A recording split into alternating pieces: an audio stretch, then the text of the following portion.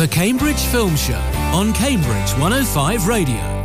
Hello, you're listening to Cambridge 105 Radio and welcome to the Cambridge Film Show, your one-stop shop for shop talk on films big and small across the city in South Cambridgeshire. It is a balmy Saturday afternoon, so find somewhere comfortable and grab a nice drink as our experts guide you through what is and maybe isn't worth catching in cinemas on streaming this week. I'm Lorcan O'Neill, and with me today are Matthew Taylor. Hello. And Will Johnson. Hello. And we've got so many films for you today, so it's going to be a bit more conversational than usual as we cover a mammoth 7 titles. First up is sort of video game adaptation Gran Turismo. Oscar-nominated filmmaker Nicole Holofcener, sorry Nicole for that, brings up an Amazon dramedy, You Hurt My Feelings. Disney reinvents their Haunted Mansion ride for a modern audience. DC attempts to claw back some money ahead of James Gunn's new empire with superhero origin story Blue Beetle. Things get steamy when the son of US President is forced to befriend a British prince in red, white and royal blue. Gal Gadot tries to save the world from an ill-timed spy plot in Heart of Stone. And last but not least, maybe, Will Ferrell returns to a starring role, kind of, in raunchy canine comedy Strays. So without further ado, let's start our engines. If you miss a line in the game, you reset. You miss it on the track, you could die. Who do you think the best driver is? Probably Rory. I would dust him in a lap. Jan. All you do is play video games with some crazy dreams of racing cars. Dad, you're the one that told us to always do something we love. You know what racing cars cost? Look around. It's not our world, son. What is this? It's a contest. The best Gran Turismo players in the world get a chance to compete in professional racing. Dude, this is real. This is real. I'm sorry. You really think you're going to take a kid who plays video games in their bedroom, you're going to strap him to a 200-mile-an-hour rocket? It'll tear him to pieces. Sci-fi auteur Neil Blomkamp takes a break from space, aliens and robots to bring us the based on a true story of a tournament held for a group of gamers to become true race car drivers. Ambitious young motorhead Jan is brought under the tutelage of an optimistic Orlando Bloom and a very reluctant David Harbour to push his skills to the limit and try to become the next racing sensation. Will, was this inspiring? Did this inspire you? It did. When they first announced it, I thought, apprehensive. Is this going to be like Speed Racer? Because I absolutely hate that film. But thankfully, it was actually better quality. For me, it was a cinematic breath of fresh air. And as it was based on true events, it made it even better. It's all about Jan Mardenborough. And when the trailer first dropped, I thought, But then as more trailers actually dropped, I'm like, this is brilliant. And I enjoy how it switches from the virtual world to the real world. And Jan Mardenborough actually was the stunt double for Archie Medwakey, who is the younger cousin of, I think, I've forgotten her name now, actually. Ashley Medwakey, who was in a show called Revenge a few years ago. Okay. Which absolutely loved. Some nepotistic stunt casting, we love it. Yeah, well, it's not who you know. Matt, you've seen this as well. Blomkamp's, he's known for a different genre, but does he bring the same kind of technical skill to this? Yeah, I thought this was really great. It's kind of marketed as a video game movie, but it isn't really. I mean, it is a racing movie, and the race scenes are all shot really nicely. There's lots of cool drone work. I think it's all practical. There didn't seem to be much CGI. Maybe there was a little bit of enhancement for the crashes, but in terms of if you're a car fan, this will give you a lot more satisfaction than, say, Fast and Furious did. Or the most recent Fast X, at least. So yeah, there's a lot to like here. Yeah, Blomkamp's quite an odd choice for this, but you know, he clearly wanted to do it, and he's had a lot of fun with it. The cast are great. I thought Orlando Bloom as the sort of slightly not sleazy, but the marketing exec who knows that this is all just a stunt, but then gets kind of caught up in the drama of the story as it plays out. David Harbour as the coach is just phenomenal, and his relationship with Jan Mardenborough, going from sort of skeptical that a bunch of sweaty gamers could ever compete with real athletes. So his progression from that kind of attitude to being an almost sort of surrogate father figure was very satisfying to see. With full disclosure, I am predisposed to like movies like this. I love sports films. Nicolas Cage isn't even in this one. If only it had Nicolas Cage, the only thing that could have made this better. But it's just great. I just want a movie. It's not going to shock you with any twists and turns. You're just going to see an underdog get better through a series of montages and then get some great triumph at the end. It's a lot of fun. Speaking of the cast, I have this weird thing with David Harbour where every single trailer I see him in, it just looks yucky. Like I saw him in like Hellboy or We Have a Ghost, and I saw him in this, and I was like, oh, it's the guy from Stranger Things. He's acting really over the top. It's a very kind of character actor-y vibe. But then whenever I watch those films, he tends to be the best thing in it. Do you agree that the cast was really strong in this, Will? I think it was really strong, and David Harbour just can't seem to do any wrong right now. Seriously. He was the best thing in We Have a Ghost. Exactly. Well, he was in Hellboy recently as well. Oh, yes. Oh, boy. The cast was a little bit strange for this because it also features Jerry, she's listed here as Jerry Horner, but I know her as Jerry Halliwell or Ginger Spice. I think everyone knows her as Jerry Halliwell. Jan's mother, and you just think, why? Because the parents are barely in it. They sort of pop up again at the end, and it's like, well, didn't you come to any of his other races? You're telling me Jimon Hunsu just showed up for one or two brief moments? That's not like him at all. Yeah, he's not hugely in it. I mean, whilst I did enjoy this, there were things about it that didn't really work. I feel like you could just cut the romance subplot entirely and lose nothing. True. And the stuff with his parents, like his dad kind of being just so unsupportive, even when he is actually a race car driver and only coming round right at the very end, felt a bit kind of over the top to me. Well, speaking of over the top, is it like, obviously it's based on a predominantly marketed towards gamers. Does it appeal too much to the gamer crowd, or is it a good balance? I think so. I think the film has actually increased Gran Turismo's stock, so I can say probably will be a game by next year sometime. But it is predominantly a race movie, but there are sort of small touches that bring the video game roots back in. So occasionally you'll get the racing line that you would see on the video game sort of superimposed on the track, or you'll get a little graphic showing what Jan's position in the race is. Yeah. The one thing I was going to address about it being a true story, there's a bit of controversy about this movie because the real Jan Mardenborough was involved in a very serious crash that did result in the death of a spectator, and the movie plays around with the timeline a bit, making it seem that crash happened much earlier in his career, and then he uses that as sort of motivation to get better and come back and have his big triumph, whereas in reality the big triumph came early and the crash was much later in his career.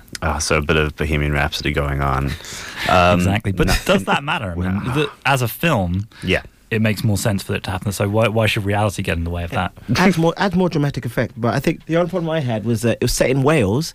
Yeah, I didn't hear a single Welsh accent, and obviously Jimon Hunsu still had his African accent. So it kind of like he's supposed to be from Darlington. Exactly. So it just kind of threw it. But at the end of the day, the film was still a classic masterpiece. Well, it's just like when Hollywood set a film in like World War II and everyone's just got an English accent. It's fine. We overlook it. I think we're almost averaging show for show a product movie. So we had Air, we had Flamin' Hot, we had Barbie. Blackberry is still to come to the UK. We've got a GameStop movie on the way. Did this make you not feel like you're watching a commercial? Did it feel like it's kind of stood on its own legs with trying to tell you an actual story? I think it definitely does both. I mean, it's a really cool, fun sports movie story, but it's absolutely a commercial for Gran Turismo and Nissan as well. Definitely. Cool. Well, do you guys want to see another one? Like, is it open up for a sequel, or is it fairly I don't think a sequel would actually work on this one, but because it's like an origin story which should just end there and then, because I think next thing they'll probably do is probably make a game about Jan Mardenborough, and like you have to career mode or something. Gran Turismo, the game, career mode, the game, exactly. Yeah. Because ultimately, it's amazing that he went from being a gamer to competing on the sort of world stage, a racing car driver, but he wasn't actually sort of world champion. He just did sort of quite well. So Okay. there isn't really scope to follow him much further than just this. That's all they asked for. Okay. Well, an inspiring sports film that's sure to get anyone a fan of that genre excited. Gran Turismo is certificate 12A. Next up, we're facing some harsh truths. What kind of story were you thinking about, Hal? Something in a prison. Oh, all right. And what about a prison interests you? Jail. For sure. Happy anniversary. We're so lucky. Yeah. So, Elliot tells me you're a writer. Your last one, it should have done better. There's lots of new voices. Refugees, cancer, murder, abuse. I'm an old voice. You're the best voice. Maybe if Dad hadn't just been verbally abusive, it would have been a bestseller. Don't say that. Your memoir is great. Your new book is great.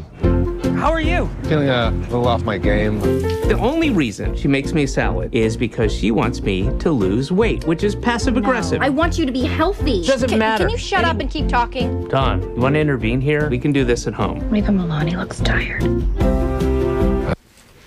Julie Louis-Dreyfus, star of Behemoths, Seinfeld and Veep, appears here as novelist Beth, whose marriage is suddenly upended when her husband says what's really on his mind about her new book. Throw in some subplots for a parallel moral on the rights and wrongs of truth-telling, and you have a lean Amazon Prime original comedy. Matt, Nicole Holofcener wrote the fantastic Can You Ever Forgive Me? I'm not sure if you've seen that. Does she bring a kind of spry wit to this as well? Yeah, I think so. I first became aware of this when I was reading the TV guide, and it was listed as a sharply observed comedy, and I think that does hit the nail on the head. This is one of the most low-stakes movies I've ever seen. That's saying something for this show. Yeah, it is just a bunch of sort of upper-middle-class New Yorkers having some hurt feelings. I mean, the title is almost juvenile in how it sounds, but that's what it's about. It's just about a few quite well-off people getting a bit upset, but that low-stakes nature made it quite relatable, I think, because it's all about how people relate to one another and how important is it to be honest or brutally honest as opposed to being supportive or telling white lies. And I found it really interesting. It's just about, is it right to give someone what you think they want to hear as opposed to telling them a harsh truth that might upset them? And the movie is sort of just almost a series of scenes just exploring this idea from slightly different perspectives. And yeah, I thought it was really fascinating. I feel like it did have a bit of movie streaming-itis, where you've got a decent sized cast with some surprising roles, but for instance David Cross shows up, which was very exciting, but all of his scenes take place in the one room on the sofa, and the costumes change, so all I can think of is, okay, they got him for 10 minutes, changed his costumes 3 times, but he's there throughout the whole film. But did you feel, because there's fairly equal screen time between the main relationship between Julie Louis-Dreyfus and Tobias Menzies and their friends Michaela Watkins and Arian Moayed. Did you feel like the chemistry was there between both of those couples? Because I felt like the main one was pretty good, but the subplot I felt was a little uneven. I didn't quite buy that one. Yeah, I think this was by far focused on the main sort of issue between Beth and Don. Everyone else was kind of just side dressing to kind of shed new light on the central dilemma of, is it right for Don to hide his true feelings about Beth's new book in order to spare her feelings? And then throughout the film you just get to see that actually this is my favorite thing about it, was that actually Beth is a massive hypocrite and does the things she's upset about Don for many times throughout the film, and yet gets to act like Don's the bad guy. So I thought it's a good sort of skewering of hypocrisy as well. Yeah, no, there's the first half I found a little dry, a little Woody Allen New Yorkery without the yucks, but the second half there's lots of, I particularly like the moment where They're finally opening up about like being truthful with each other and all the little lies they tell each other on a daily basis. And Julia Louis-Dreyfus brings out her entire collection of earrings, and he's like, "Well, which ones don't you like?" And she's just like, "I hate all of them." I thought that was lots of very nice little human touches towards the end. I found I'm a big fan of Seinfeld and Veep. I don't know if you're. Love Veep, like Seinfeld. Are you able to disconnect from Julie Louis-Dreyfus from those other things? Because I feel like she always tends to play those characters that are kind of biting and cruel and sharp. Does this distinguish her from those other roles? Well, I think some actors do just channel their presence into whatever role they're currently inhabiting, and that's no bad thing, because Julia Louis-Dreyfus has a great sort of sharp comic presence. So it is kind of hard to distinguish her big roles from one another, but she's a great fit for this, and it works really well. I think that one of the scenes that hit home for me was when their son is upset with the two parents for over-egging his accomplishments in life, and then he's sort of saying, well, you've always expected the best from me when I wasn't necessarily capable of it, and then sort of exploring how we can mess up our own children with the best of intentions. And a very sharply observed and very interesting. Unusual for this show, and it stands out from the lineup this week, where it's only 90 minutes long. It is it's more of a thought piece of a film, where there's not really a narrative. It's more just each scene is a different concept, and they kind of explore it. With that fluid nature, do you think it could have gone on longer, or do you think it overstood its welcome?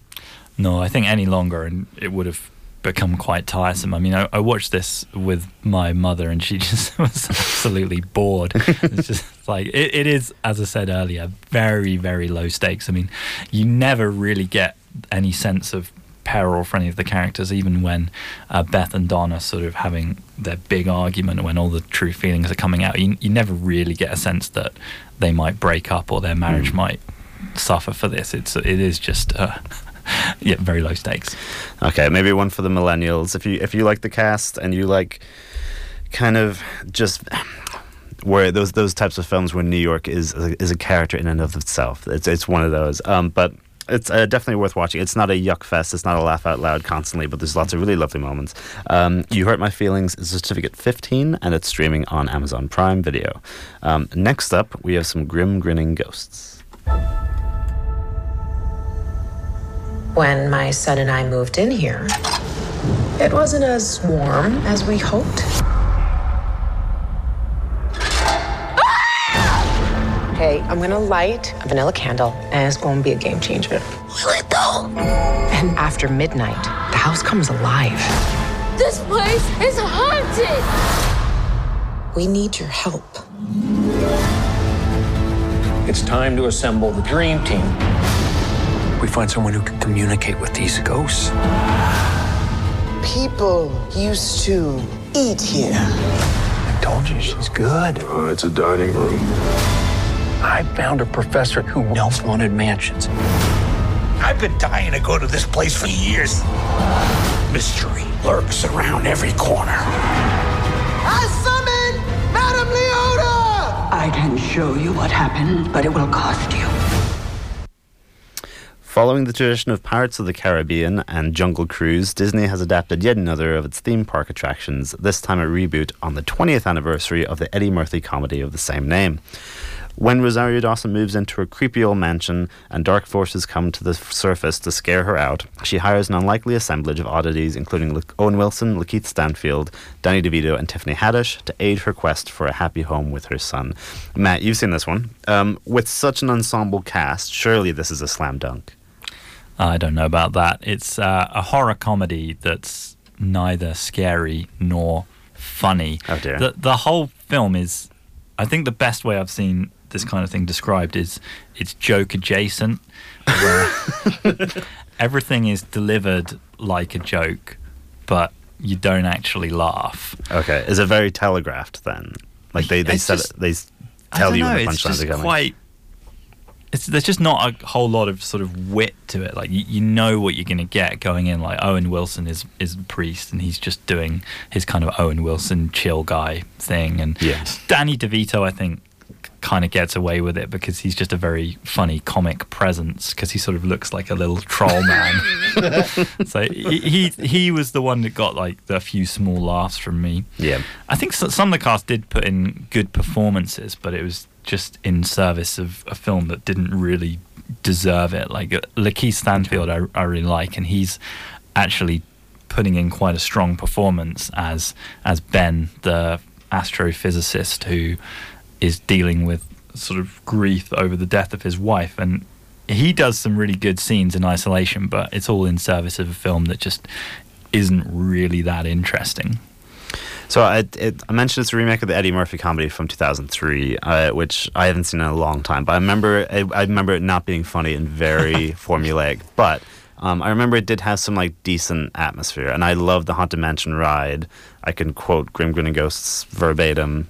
Did this at least have some atmosphere? Did it feel like you were in a spooky house with these colourful characters? Yeah, I guess it did. I mean, it's a little bit strange because the trailer makes it look like they're sort of trapped in the haunted mansion, but they're not really. There's a sort of slightly strange conceit that if you go in the haunted mansion, then the ghosts will follow you home, and then you have to just go back, and that kind of didn't really make sense because they're trapped, but then during the day they can just go about their business in New Orleans and do whatever.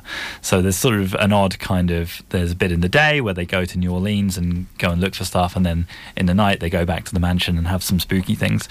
I haven't seen the Eddie Murphy version. I haven't been on the Haunted Mansion ride, so I guess I haven't got that experience to draw on for some enjoyment. But yeah, I'd struggle with anyone really loving this. Nothing to it. So I believe that Del Toro was attached to this for a long time. He was very excited. Another project he was very excited to do that then he was not allowed to do is the plug was pulled on it and they wanted to go in a different direction. Is there any? I mean, do you think kids would at least find this scary? Is there any mark that Del Toro even worked on it? Does it have like that kind of cool production design or anything? Yeah, maybe some of the special effects are cool, but it just isn't. It feels like it isn't even really trying to scare you. It seems like a sort of very low energy kind of ghost train ride where it's just like there's a ghost and you go, oh, it's a ghost, whatever, don't care. Yeah, it's hard to really say much about this. I think it has. I'm sure it's going to flop because there's not going to be any word of mouth for it. Yeah. And it just, there's just not really much to get your teeth into. And it's quite long. It doesn't need to be this long for how kind of meek it is, really. And with this cast, I mean, I'm looking at the cast list, and apart from Lakeith Stanfield, I don't think I see anyone under the age of maybe 50. Is that just going to? Do you think that's just put off people coming to see this with their kids? Like kids, I can't imagine kids are pawing at the door to see Danny DeVito in anything. Yeah, maybe it would have worked better if you could have got some people with sort of social media following. Or I remember bringing back to my favourite topic of Nicolas Cage. There was his movie Willy's Wonderland, where my wife actually was really excited for, and I was like, wow, you're excited for a Nicolas Cage movie? She's like, oh no, there's just this guy from TikTok or whatever I want to see in it. So a star with a social media following can bring people around, but this doesn't even have that. They're just very kind of traditional, big but quite old-fashioned now movie stars. Cool. Well, I noticed as well that Katie Dippold wrote the screenplay, who wrote The Heat, which is a bit of an odd choice. But I just remembered she also did the infamous 2016's Ghostbusters. So I think it's safe to say Katie may not have the best track record with ghosts. Stick to The Heat though. The Heat was great. So following on from a spooky haunted mansion that had some haunted mansion and mostly just people in their houses in New Orleans, here's somebody watching me to play us before the adverts.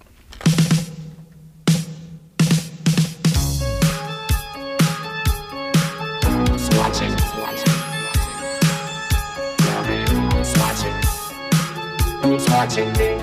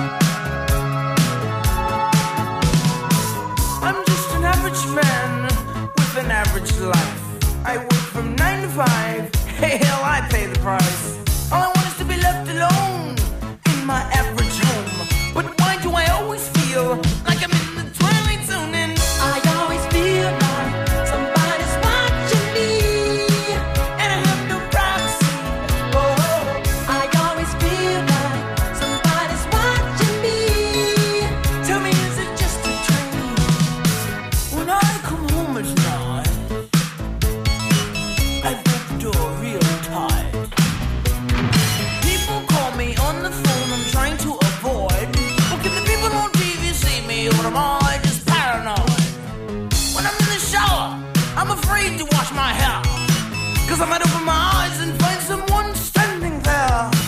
People say I'm crazy, just a little touch, but maybe showers remind me of psycho too much. That's why I always feel like somebody's watching me, and I have no privacy. Oh, I always feel like somebody's watching me, who's playing tricks on me.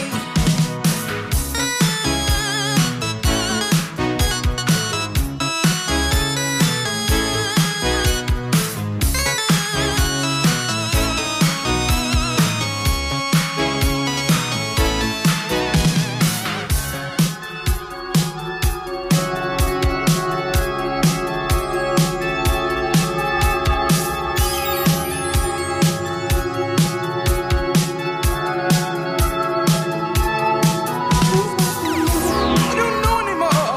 Are the neighbors watching me?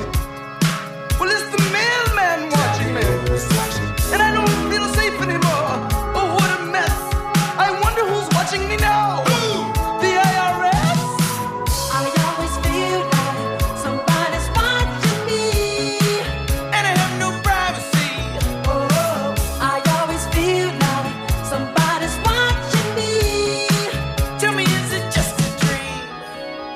I always feel like somebody's watching me, and I have no privacy. Oh, I always feel like somebody's watching me, who's playing tricks on me. I always feel like somebody's watching me. Oh, I always feel like somebody's watching me. Tell me, who can it be? I always feel like somebody's watching me. Cambridge 105 Radio.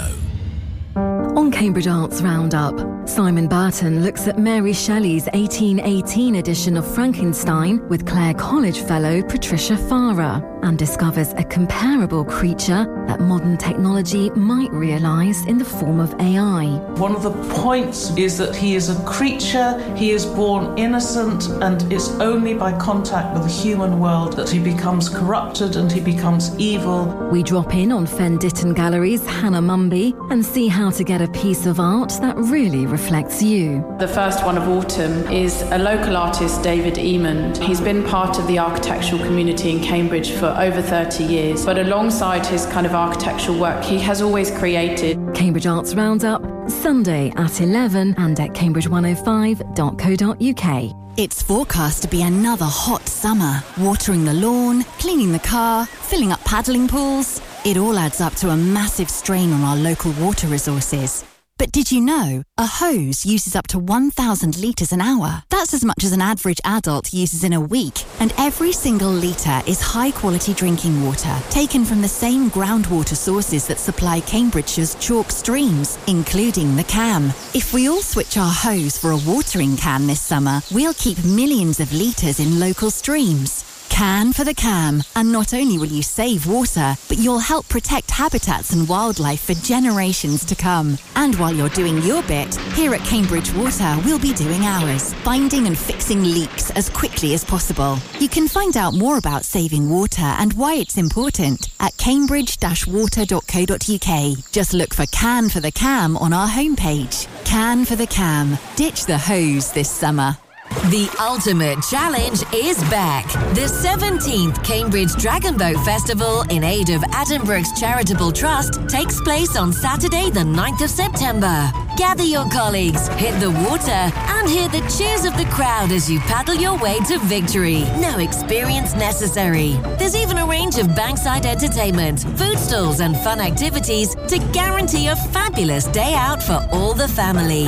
For more information and to register your team, visit dragonboatevents.co.uk. The 2023 Cambridge Dragon Boat Festival, organised by New Wave Events and supported by Cambridge 105 Radio.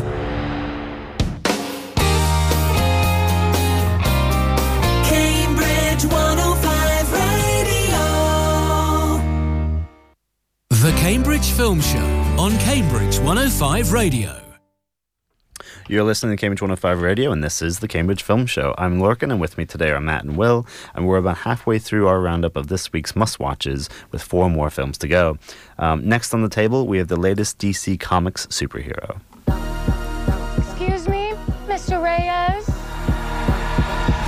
You finished scraping the gum off that lounger or what? Everything right now feels so out of reach. You always land on your feet, bro. You're Jaime. They don't get out much. I just want to rap. Jenny? God, that's your life, but do not open it. You went in to get us jobs, and all you brought back was a hamburger? Okay, I don't think it's a burger. You haven't looked? What the hell is that? How did you get it to do that? I think he likes me. It's on your face! Get it out! Get it out! Jaime. College graduate Jaime Reyes, played by Cobra Kai's Xolo Maridueña, becomes a force for good when he comes across an alien scarab that bestows him with spectacular powers. Donning the moniker Blue Beetle, because of the protective suit the mysterious device produces around him, it's not long before malevolent forces come after him. Will, you've seen this one. I'm the only one. Hopefully not this weekend, at least. Yeah. How does this fit into... Because DC's a bit of a mess. How does this fit into the bigger universe? Well, I've just actually read up that James Gunn said that it's part of the old Snyderverse, but it's more moving into the new DCU. So I'm looking forward to seeing how this progresses. Interesting. Okay. So it's a superhero origin film. We've seen those before. It's a suit of armor. We've seen those before. Is it all a little too familiar? First, I have to say I really enjoyed this film from beginning to end. It's a standalone film. So that's good. Which is standalone films are always good, and it's an origin story. I feel that it does for the Latin community what Ms. Marvel does for the Asian community, because to do with unity and family. So I think that's actually a good thing. Parts of the film were quite predictable, I have to say, where you always know what's going to happen at the end, but you have to keep just playing off in your mind, just enjoy the ride. I only found out last week that this was initially supposed to go straight to streaming services, but the powers that be decided that, you know what, let's just give it a chance. And that's where it is now, in the cinema, and hopefully it'll do well. And maybe Batgirl will get the same that's shelved. That's absolutely shelved. I'm unhappy about that. Is it, so I haven't seen this one. I don't really know anything about this Blue Beetle character. Is it the same? So my issue with all Marvel films had the exact same plot. It's magic thing, main character gets it, other character tries to get the thing that they want. Is it that? No, it's more to do with he's his first guy in his family to actually graduate from college. So yeah, first guy in his family, and he decides that, okay, I've got to help my family because they're suffering poverty and they live in a poverty-stricken area, and he decides, okay, I'm going to try and get a job, and he miraculously bumps into a lady called Jenny Cord, who offers him a job interview, and in that, lots of things happen, and he ends up coming into contact with this alien scarab, which chooses him and latches onto him, which makes him this reluctant hero against the ever glamorous Susan Sarandon and Raul Trujillo, who was in Mayans. Yes. Is there any kind of threat? Because again, a common criticism of Marvel is that there's the threat's a bit weak sauce. Is there a villain to this that the villains would be Susan Sarandon, because she's actually been searching for this tech because she wants to build like an army, basically be the most powerful person in the world while actually pushing all the poor Latinos out of their area so she can actually just rebuild all over them. So that makes her a villain in that way. But then, Is she a nuanced villain, or is it kind of just generally maniacal?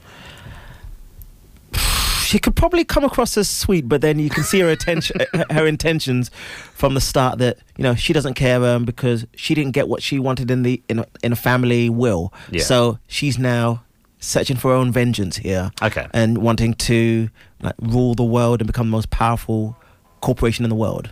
And you mentioned the family unit thing, which is Shazam did something similar. Does it do a better job than Shazam? Yes, it does because he's only got a little sister. But I think comic relief is brought by George Lopez. Yeah, George Lopez's Uncle Rudy, and the grandma played by Adriana Barraza, Nana Reyes. She's absolutely hilarious. If you watch it, you'll actually understand. But they bring total comic relief, and it's to do. Well, you've got a father, mother, grandmother, uncle, and then the 2 siblings. So it's just a very close family unit, and the community is quite close as well. And do the special effects fall victim to the kind of later era Marvel stuff, or does it look quality on screen? It actually looks quality, but then obviously there's that. If you've seen the trailer, there's that sword. Yeah, that sword that you know, anime sword. Because anything your mind can create, will happen, and then it's just like the size of that sword. You're like, really? No, but at the end of the day, I loved it. Okay, action-packed, family-friendly. DC Comics romp, standalone film, but also kind of fits into the kind of newer tier of DC films. Blue Beetle is a certificate 12A, and it's screening at the View and the Light cinemas. Now we're off for a royal affair. I sent you to the royal wedding. Simple instructions. Don't cause an international incident. How's it going? You've done some pretty stupid things in your day, but this... Thanks the cake? Henry shoved me. An urge I currently share. What I need is some good old-fashioned damage control. The White House and the Palace are going to release a joint statement. You've got to be joking. You can hate Prince Henry all you want. My NDA is bigger than yours. I want you to know that. You're wearing lifts. Know that too, sweetheart. Red, White and Royal Blue, based on the novel by Casey McQuiston, tells the story of Alex, son of US President Uma Thurman. Lovely to see Uma Thurman back on the screens. I can't remember the last time that happened. And British Prince Henry, who, after a tumble under some wedding cake, are forced into the public spotlight just as their private love starts to sizzle. Matt, were you swept up into this romance of international scale? I was very ready to hate and slate this. But... I did kind of win me over a little bit. I mean, the plot, when you just outline the plot, it just does sound like fan fiction. It's like, oh, he's the son of a president, he's a royal prince, and, you know, see their forbidden love blossom. But I think there is an audience for this, and I think that audience will get what they want. I was watching this with my wife, and she's sort of... as they were having their argument under the giant wedding cake, and you think, oh, there's only one way this wedding cake is going. And she says, oh, I just love a good enemies to lovers story. And I think if that's what you're here for, you're going to get it. They have the 2 sort of main characters of Nicholas Galitzine as Prince Henry and Taylor Zachar Perez as Alex Claremont Diaz, the son of the president. They do actually have quite a good chemistry with each other, I think, as they're sort of sniping each other to start with, and then that gradually sort of blossoms into this kind of forbidden love. I know you hated it, but it did kind of win me over. Well, what I was hoping for this is, so there's I suppose there's 2 things you can do with a film that's been marketed the way it is. It's very campy and schlubby. You can either go Princess Diaries, where it's just complete fantasy of what it's like to be the president's son, what it's like to be a royal, and then it's just all these set pieces of just whimsy.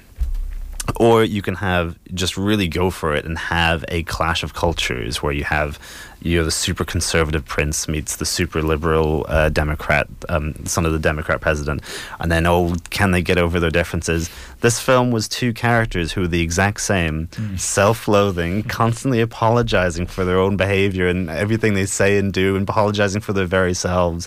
And they're both, I mean, they've got different hair color, but I mean, they're just 2 equal height, equal fitness status, equal opinionated. It's just the most boring thing watching 2 people agree with each other during kind of steamy romance scenes, and then everyone's acting over the top, but then it's also trying to be political, and for me, the whole thing just fell flat. I mean, do you not agree? Were you content of? Did you think there was any differences for them to get over whatsoever? No, the sort of the obstacles to the inevitable romance were very artificial. Just sort of the prince saying, "Oh, I can't possibly be gay because I'm a prince," and I have to satisfy the Daily Mail readers. But yeah, I mean, there's a lot to dislike about the film. I mean, the dialogue is pretty cringe-worthy at times, sort of lines such as "I will Brexit your head from your body."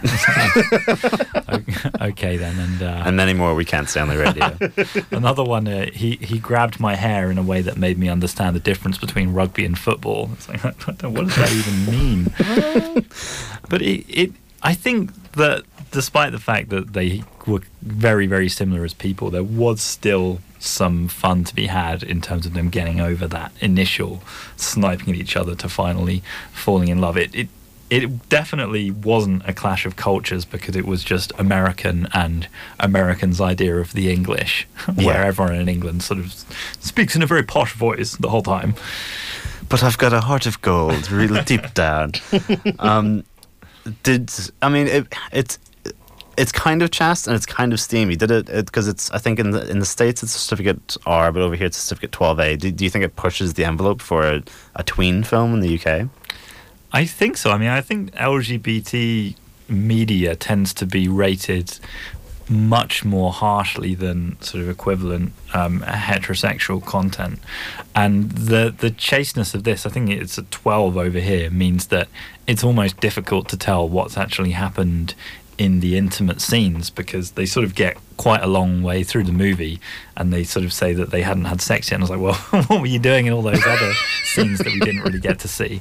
Playing chess like Austin Powers. That's how Russians keep warm in the winter. I mean, did it at least look like a movie? Because I found it had a very TV movie vibe. Lots of wide shots, lots of just over blaring fluorescent lights. How do you find the look of it? Oh yeah, I mean, it looked like a straight to streaming movie. There's a moment, so I don't think it's really giving away too much to say that it all worked out for them in the end, but when the king, who is a fun cameo that I won't spoil, when the king is giving his kind of verdict on how important it is for the royal family's heterosexual reputation to be protected, and then suddenly there's a crowd gathering outside the palace. They're gathering all over the world. We can't see this crowd, but they are there, honestly, and they're really supportive crowd. There must be people with signs and everything, and you just get to see the two main characters kind of looking out the window, but we can't see any sort of crowd of a few extros. No, well, true filmmakers leave it up to the audience imagination. The imagination to meet those is more powerful. You can't beat the human imagination. Do you think? I mean, you know my answer to this question. Do you think it's a good role model? These two characters are good role models for like young queer people who are going to be watching this film. I mean, maybe. I guess it's just having more LGBT representation is always a good thing in terms of how kind of underserved it is. And, there are tons of sort of terrible throwaway straight rom-coms. Why not have an LGBT one as well? We can make movies as bad as everyone else. Okay, yeah, It is nice to see a film like this getting the attention it is getting, and I mean it's relatively polished, particularly in the marketing. But I would say definitely check out Heartstopper on Netflix instead. It's a much more, I think, sincere and genuinely gratifying. My wife would definitely agree with the Heartstopper recommendation. I think she's watched both series twice and is demanding I watch it with her next. Sitting through this didn't quite get me off the hook. But if you do sit through this, I would say there's an incredibly dangerous drinking game that you could play that I would not recommend you play, where every time someone says the phrase Texas memo. Red, White and Royal Blue is certificate 12A as discussed, and it's streaming on Amazon Prime Video. And moving on to Netflix now, we're joining Gal Gadot on a globe-trotting spy adventure. You know what you signed up for? No friends. No relationships. What we do is too important. When governments fail, the only thing left is the charter. The most highly trained agents. It's a bigger operation. No political leanings. What's with all the speculation? No national allegiances. Time to make a statement. Working together to keep peace in a turbulent world. Time to free my mind of limitation. How many in the welcome party? 6 of them. Finesse the majors, that's my form of reparations. They said you can't slide, you're a treasure to the nation. Hardly seems fair. She's developing a sense of humor. Hey! All right. The Wonder Woman star this time around plays Rachel Stone, top agent of the secretive organization known only as the Charter, a peacekeeping outfit that operates under an artificial intelligence that can predict the best course of action in any scenario that will lead to the most lives saved. When a rival operation threatens to steal this AI, known as Heart, Gal Gadot must go rogue to thwart their attempts at world domination. Matt, is Heart of Stone a thrilling attempt to create a new action franchise? Short answer, no. It is an attempt, though. I guess it is technically an attempt at something, but it's really just symptomatic of all the worst things in sort of modern action movies, where it's created for the kind of global audience. So there's not really a good guy, there's not really a bad guy, there's just, the good people are the Charter, this sort of spy organization who just does what they want, but they're the good guys, and the bad guy is some other spy organization that is doing bad things, so we must support the good spy organization. It's like, well, whatever. You don't really have enough information to properly make a sort of moral judgment about what's going on. I'm not sure I really buy Gal Gadot as a master hacker. It's sort of going up there with Meg Ryan as a helicopter pilot, and Chris Evans is a farmer from Ghosted earlier in the year. So the casting's not great. Also, Paul Reddy, as a member of her MI6 team, I've sort of seen him in Motherland as the sort of weak, ineffectual dad, and he's kind of just playing the same character. He's sort of weak, ineffectual member of the MI6 team. Yeah, there's just not enough to like about this. The action is very reliant on some pretty iffy CGI. There's some quite obvious stunt doubling. Gal Gadot's not a great actor. She's not very convincing. You never really get a sense of what her motivations are. And then towards the end, she's like, I was doing all this for my team. It's like, oh, could have fooled me. Yeah. Well, there's... I mentioned earlier in the show, it's an unfortunately timed plot. I noticed when I was doing the trailers for the show this morning that the trailer for Heart of Stone says, from the executive producers of Mission Impossible Dead Reckoning Part 1, like an early attempt to dampen that fire, because the plot is very similar, but obviously not quite executed as well as Mr. Christopher McQuarrie. But I mean, how did you? How did this compare? Have you seen Mission Impossible? Yeah, I liked. I mean, it's a lot better than this. Sure, but how does? I mean, does it tackle the trying to steal an AI concept any better? Is there any I don't kernel think of an idea or Mission Impossible really go into much kind of depth about the dangers of AI? I think AI is just a convenient villain because it doesn't have a nationality that you're gonna annoy by portraying as the villain. So yeah, very very convenient for the modern age of global distribution. But the plot is just I feel that I'd want to be able to outline the plot in a way that makes sense, whereas the plot of this is just the AI says go to Portugal, so we went to Portugal, and then the AI said go to Iceland, so we went to Iceland, and it's like, well, all right. Simon says. And then the AI says do this, but Gal Gadot doesn't want to do that. And it's like, well, I don't know, maybe just trust the AI next time. It seems to know what it's doing. I think... Yeah, because I agree. I don't think Gal Gadot's a particularly. She's certainly got a good presence, but they're not doing the Schwarzenegger thing. Of Schwarzenegger was not a good actor, and early on he couldn't speak very good English, so they directed him to within an inch of his life and wrote very specific lines that sounded fun coming from his accent. Whereas Gal Gadot, they're trying to treat her like a Scarlett Johansson, but I don't think she quite fits that persona. I think she can be used well. Like, I think she is a good Wonder Woman because she sort of looks the part of this kind of Amazon sort of goddess princess, but when you're sort of told, oh, this is Gal Gadot, she's a master hacker, I was like, all right. And then the opening action scene where she's with her MI6 but she has to stay in the van because she's the master hacker, but she gets out the van and then is running through the snow and falls over and says, no, you go on without me. So the rest of her MI6 team go down the hill, and then she gets up and goes, oh, now I'm going to do my own master spy stuff, and rather than go down the hill with you in the car, I'm going to paraglide down the hill and get there 30 seconds before you so I can kill everyone. Well, I was saying, at the start, I quite liked the idea of Gal Gadot playing a like a mousy, not in her element, not a field agent, and she has to like break out and learn how to do her, like learn the tricks of the trade and like match her teammates. And then as soon as she gets up and the big hero music plays, I'm like, oh no, she's like she can do everything. She's a super secret spy within the spy organization.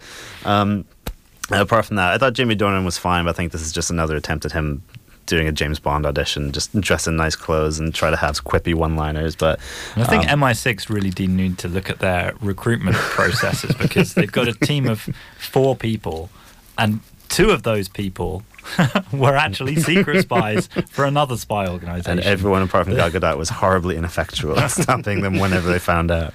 But and again, it is kind of a twist that I won't spoil, but when the actual villain is revealed, and they've somehow got their own kind of private army of mercenaries. And you're just thinking, well, how?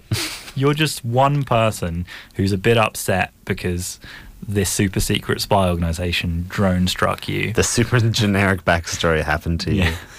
And just towards the end, where Gal Gadot says to the actual villain, I've got one thing that you'll never have.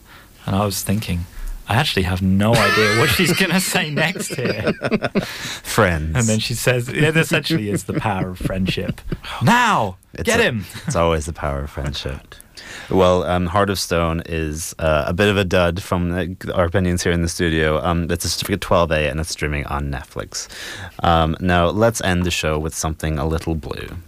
Oh, no, that can't be right. This is Will Ferrell. I'm lost. You're a stray now. You can do anything you want. This beer doesn't taste good, but I like how it's making me feel. This is Jamie Foxx. And that is all of the trailer for all of the Strays trailer that we can play for you without getting into trouble.